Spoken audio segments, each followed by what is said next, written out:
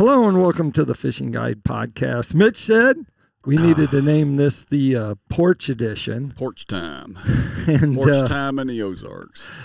We are here with Mitch Glenn, the owner of Pico Lures. Man, he has some other jobs, but he's also a farmer. Yeah. And old Dumpling's doing his job this morning.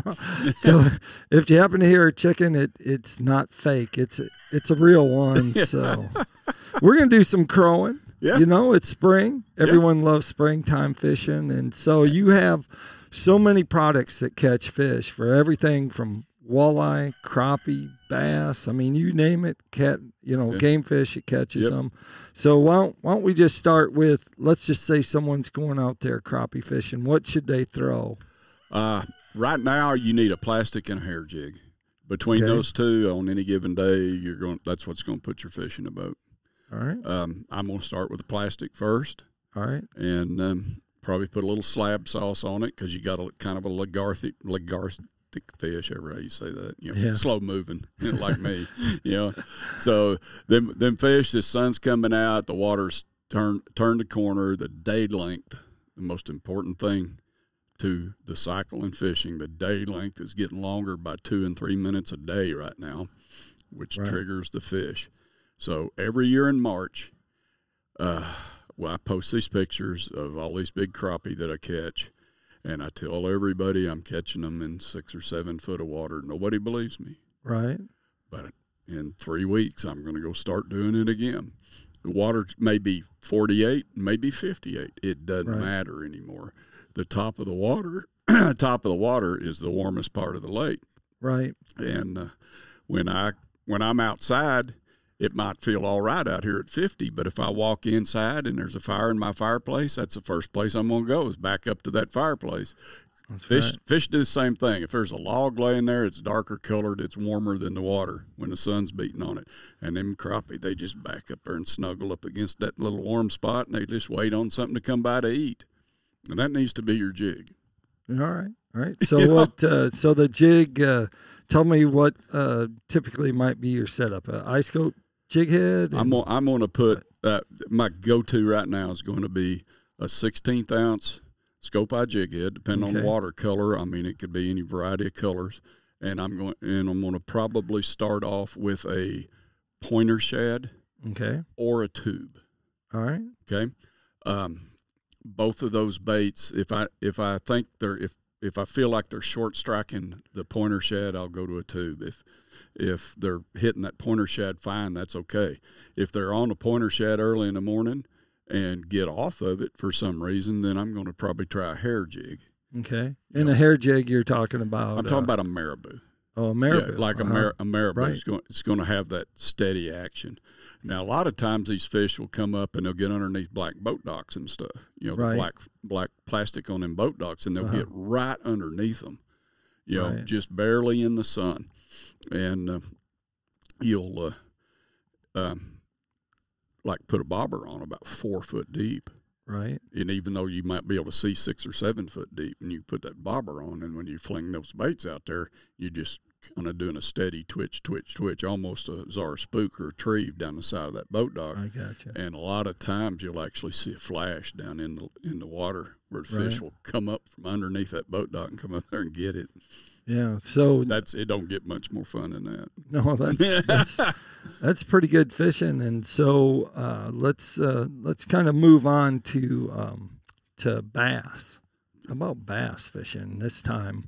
This is going to come out in just a week from now, so we're talking last part of February, first part of March. It's square bill season, brother. Square bill. And bass are doing the same thing. They're coming up, they're shallow, they're warming their backsides up, they're getting ready to start the spawning cycle, and they're gonna be roaming for food. So Pico has 6 square bills? 15, right? I believe. Oh, 15. We got 15 square bills. What color would you, if you had to just dig out 2, I'll let you have 2. If you had to dig out 2, would you go with the old school fire dagger? No, I'm probably going to, this time of year right now, I'm going to use a red craw, and then I'm probably going to use either a white splatter or a sexy shad color. Oh, all right. I've got my shad and my crawdad covered right there. If I only got to pick 2, There you go. Yeah, you only get 2. I only get 2. Dadgummit, man. I got 16 rods and 15 lures, you know. So.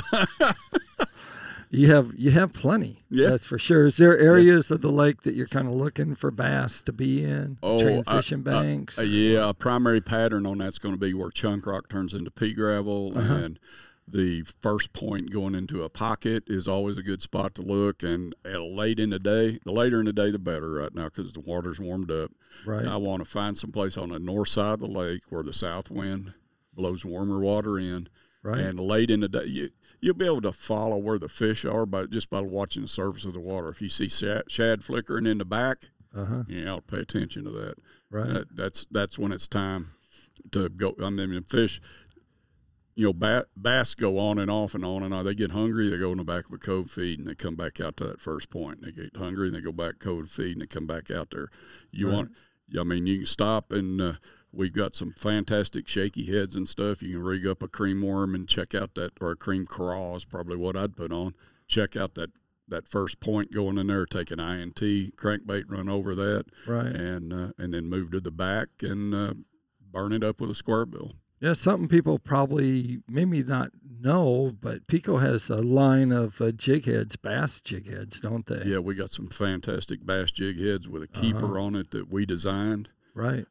It's got an easy start system on it where it's all you got to do is just punch the thing on there, twist it 3 times, and it's on there without tearing the jig up. Right. Stays good, and if it's not the color you want and you want to change colors, you can actually take it off of this keeper and put it back in the bag because it's not damaged. Right. So that's good. Now, how about if you were strolling out there for walleye? I know that one year, boy, we torched them really good. Yeah, we smoked them pretty good, didn't we? And you did that for a couple weeks, and that's actually coming up. The Game and Fish Commission, the fisheries biologist John Stein was on the show last week, and he actually talked about how they're moving up into Kings River. They're going to move up on Beaver, and then and then they're going to later they move up below the dam. So that's kind of how they move according to water temperatures. But tell them what we caught them on. We caught them on a mud bug INT crankbait. Yeah. Yeah. We were trying to catch bass. But walleyes just would not leave it alone. I still have that one. It has bite marks on it. Yeah. We got some chewed up during all that. Yeah. And what they don't understand is we was catching like 24 to 28 inch walleye. Yeah. Casting. Yeah, we weren't trolling. Yeah, no trolling while we were casting. If you got too close to a stump, you'd catch a 2.5 pound Kentucky. We couldn't keep. I mean, we had to make sure we didn't throw around a stump, or those suckers would bite all the time. But right, that's a big thing. Those walleyes coming up. I mean, it's spring. It's good. So, have you seen kind of a theme coming through with people making some? I mean, because you know what orders are coming through. Is there? Can you tell us what people are buying? This is kind of like getting the backside. This most backside people, information. Yeah, anglers don't like telling people what they're buying, or they'll go in the store and make sure no one's looking. But we're going to go to you, the source, and find out what they're buying. I have noticed a lot of orders coming in. Some of them are almost identical, and it makes you think it's the same order. And you look, it's 2 different names, 2 different addresses. But you'll notice that a lot of these orders are coming in from lakes that have a whole lot of walleye in them, like Stockton and Norfolk, and I'm getting several orders from down around BB and down in there, you know. Right. So, and it's bright colored baits. And while they do catch crappie on them on all these places too, I actually talked to a physical person last week that wanted to order some more of a bait and wanted to make sure I put the order in so nobody's seen it on his computer, which I don't understand the logic to that. But he was on Stockton. He'd been it's 43-degree water up there. He's catching 2-pound plus crappie on it and can't keep the walleye off of it. Right. He's trolling it for crappie on purpose in 43-degree water because he catches giants on it. And he's limiting out every day on walleye doing it. So they're all running together. You know? Oh, yeah. Yeah. You know, James Callaway's a big believer in cold weather. I fished with him 2 years ago. Right. There was ice floating by the boat from the lake thawing out. surface temp 36 degrees, we caught fish trolling crankbaits. Yeah, trolling crankbaits. I mean, yeah. I don't think he knows how to throw a jig. I don't think he can cast. he does like his trolling. James, so. I know you can cast. We'll make sure we tagged him. But that was down Mississippi at Lake Washington, and so that's one of those reservoirs that's known for crappie fishing. But it's not in its peak right now. But at some time it'll recycle. Every 4 or 5 years. Yeah, it'll come back because it's a real fertile. Yeah, you got to remember, reservoir. crappie are born 12 inches long in Mississippi.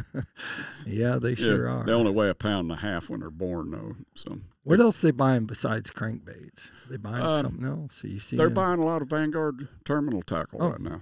Whole lot of people are getting back into spider rigging some with this. Right. A lot of people have figured out that, this live scope stuff's real good for one guy sitting in front of the boat. Right. But whoever's in there with him might as well be making sandwiches. Right. Or eating them. Yeah. Right. Yeah. You got to wait on the guy running the live scope to get hungry before it be your turn to fish. Right. But you can also take and run that live scope. And there's umpteen dozen different ways that people are mounting them now on their own pole, or you can spin your live scope around and look side to side while you're on a steady track. But the cool thing with spider rigging in this cold water is that you're only going 0.1 or 0.2 miles an hour, and you're circling around a brush pile. Well, now you can scan all around. Now you got 8 rods out in the water, and it's like, all right, I don't have to cast. I just move this one over here in front of him, or he's moving over here. I'll grab this rod and catch him. Yeah, and actually Lance Huey, who's one of the pro staffers for Pico, we've had a lot of, on our Facebook social media pages, we've actually had a lot of this stuff where he shows doing it, and he hand ties his own the whole rig comes from Pico Lures, so it's pretty. We got the line, the weight, the hooks, the swivels. Yep. Whatever you need. Yep. Yeah, everything that you need inside there. I held up this fillet knife you were showing. Yeah. Just got those in. Floating. Yeah, floating. They float. Yep. So that's good. So you can clean your fish in your boat that way. Just don't let the game warden catch you doing it. That's right. They might get mad about that. Anyway, it's got a belt clip on it. Yep. So clip it on your belt. Sucker sharp, too. Sorry. I'm not going to play with it too much. Talk about cleaning fish. Just can't show all the finger falling off. Yeah, right. Yeah. That's I did that with an electric knife though, so those are safer. Yeah, that's a good deal. What else have you noticed in the fishing industry? Have you seen some stuff going out, going in? I don't think the innovation in tackle is there as much as it was. We've probably got pretty much everything covered. It's more of a matter right now, like our scope eye jig head, that was adapted out of my own personal frustration of not being able to constantly keep up with my jig head. Right. I was always having to move my jig head to be able to find it. And with a flat-sided jig head now, if you've got it and you just want to go sideways with it, it'll always be going sideways, and you got this big round spot to hit. And so that I mean, it's not the world's greatest thing in the world. I mean, it's not. You still got to know how to set up a live scope, but it's way easier to see and a lot bigger spot on your screen. Yeah, it's easy to see, and that actually that's a real hot thing. Your jig head. Oh, maybe we shouldn't talk about it. Poor old Mitch have to go and pour some more. Yeah. Well, what I've also found out right now is that a whole lot of bass guys are rigging their umbrella rig. What do you call that? Umbrella rig? Yeah. Alabama rig? Alabama rig, yeah. They're rigging their Alabama rig with them 1/8 ounce scope eyes. Yeah. Because they've got an 1/8 ounce has a number 2 hook in it. Right. And it's a mustad sickle hook, which you can boat flip 4 or 5 pound bass with it, and you ain't going to hurt it. And but they're using the 1/8 and the 3/16. Hardly anybody out there makes a 3/16 ounce head. So the grub guys with all their little paddle tail grubs and stuff are taking 3/16 and 1/4 ounce heads and fishing those grubs in it because it'll put it down there. It shows up good on their live scope, but it also is just a downright good head. Yeah, good head. Yeah, it has a little wire keeper to it. Right. So it's got that wire keeper on it that holds the plastic on. and it looks good on a swim bait and performs good on a swim bait. Yeah, that's the important things right there. Yeah. So. Yeah. But that's pretty cool. When people start looking around for Pico products, where can they actually find them? Right now, all of our local bait and tackle stores around here have got them. Bella Vista, Northwest Arkansas. Northwest Arkansas, all through here. We've got pretty good coverage in Mississippi and Tennessee. Right. You know, splattering this stuff out as we go. I mean, it's we're getting some dealers in Oklahoma and Missouri and all around the local area here. If you're out there somewhere and you got a local dealer that don't carry it, have them call us. Call us direct. Right. Yep. We set up a new dealer in New York this week. Oh, there you go. You know, they want it for the smallmouth. Yeah, I'll tell you what they want, jig heads. Yeah, that order sitting on the table, and they're going to Pennsylvania next week. So, yeah. I mean, and they can order online, too. Oh, yeah. Individuals can always order online. Actually, to see all this Vanguard stuff, one of the easiest ways to find it is to go online and start looking, because what we didn't have was we didn't bring any of the line. You have line. You have monofilament now, and then you also have braided line. Mono and braid, yep. So. And you can go on to picolures.com, and I just added it into the categories on the left-hand side. If you need fishing line, it's underlined. If you need fillet knives or fish cleaning, stuff that's in there. If you need sinkers, we're selling them little kits now, those little dial packs. Yep. Oh, those are going out the door. And the little box kits that have hooks, sinkers, and swivels in them. Those have been the things. Yeah. So it's time for tackle time, but we've talked all about the stuff. So we're just going to talk about Mitch's cup. Yeah. So he's not trying to sell the cup, but crappie.com mug. But Ed Moe sent that. You could probably log on right there and get the cup, but it's not going to come in with coffee in it like mine's got. So, crappie.com, we're just going to give him a shout out for tackle time instead. Yeah, for tackle time, you got merch. That's what everybody calls it. You got your merch. Okay. You got to have merch. Yeah. Right. So you got cool merch. You got new calendars are out, coffee mugs, all the cool stuff. But what you really need to know about slap sauce. So you still got the original in the squirt bottle, and you got garlic in the squirt bottle. Now, if you bass fishing, I hate to tell people that if you put that garlic on and there's a smallmouth in the area, you'll own him. Yeah. Ask me how I know. But now he's got a one with the pin. applicator. Yeah, it's a pin. It's got a little pin clip on it. So you pop the top on it like a felt marker, give it just a little bit of pressure, and you can just wipe that stuff on there. You don't get it on you or the boat or anything else.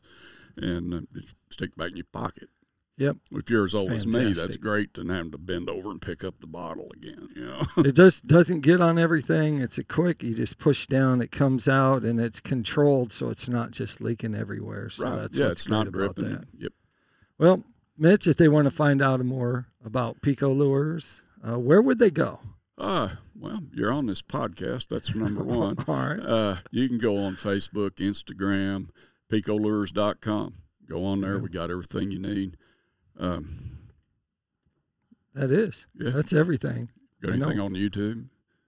We got a few things on YouTube. Yeah. We've been slipping in some videos in there. We'll probably do one that you can look forward to. Is one we'll probably do with Lance and Mitch. Hopefully we can get them together and in the boat and having them give some tips and stuff. So that's the one thing we're kind of looking into trying to arrange. So he's putting that off right now because he has to do so much editing when both of us are in a boat. Someone's got to edit. Someone does that. Anyway, that's how it ends. All right. Make sure you keep your hooks sharp and your lures in the water.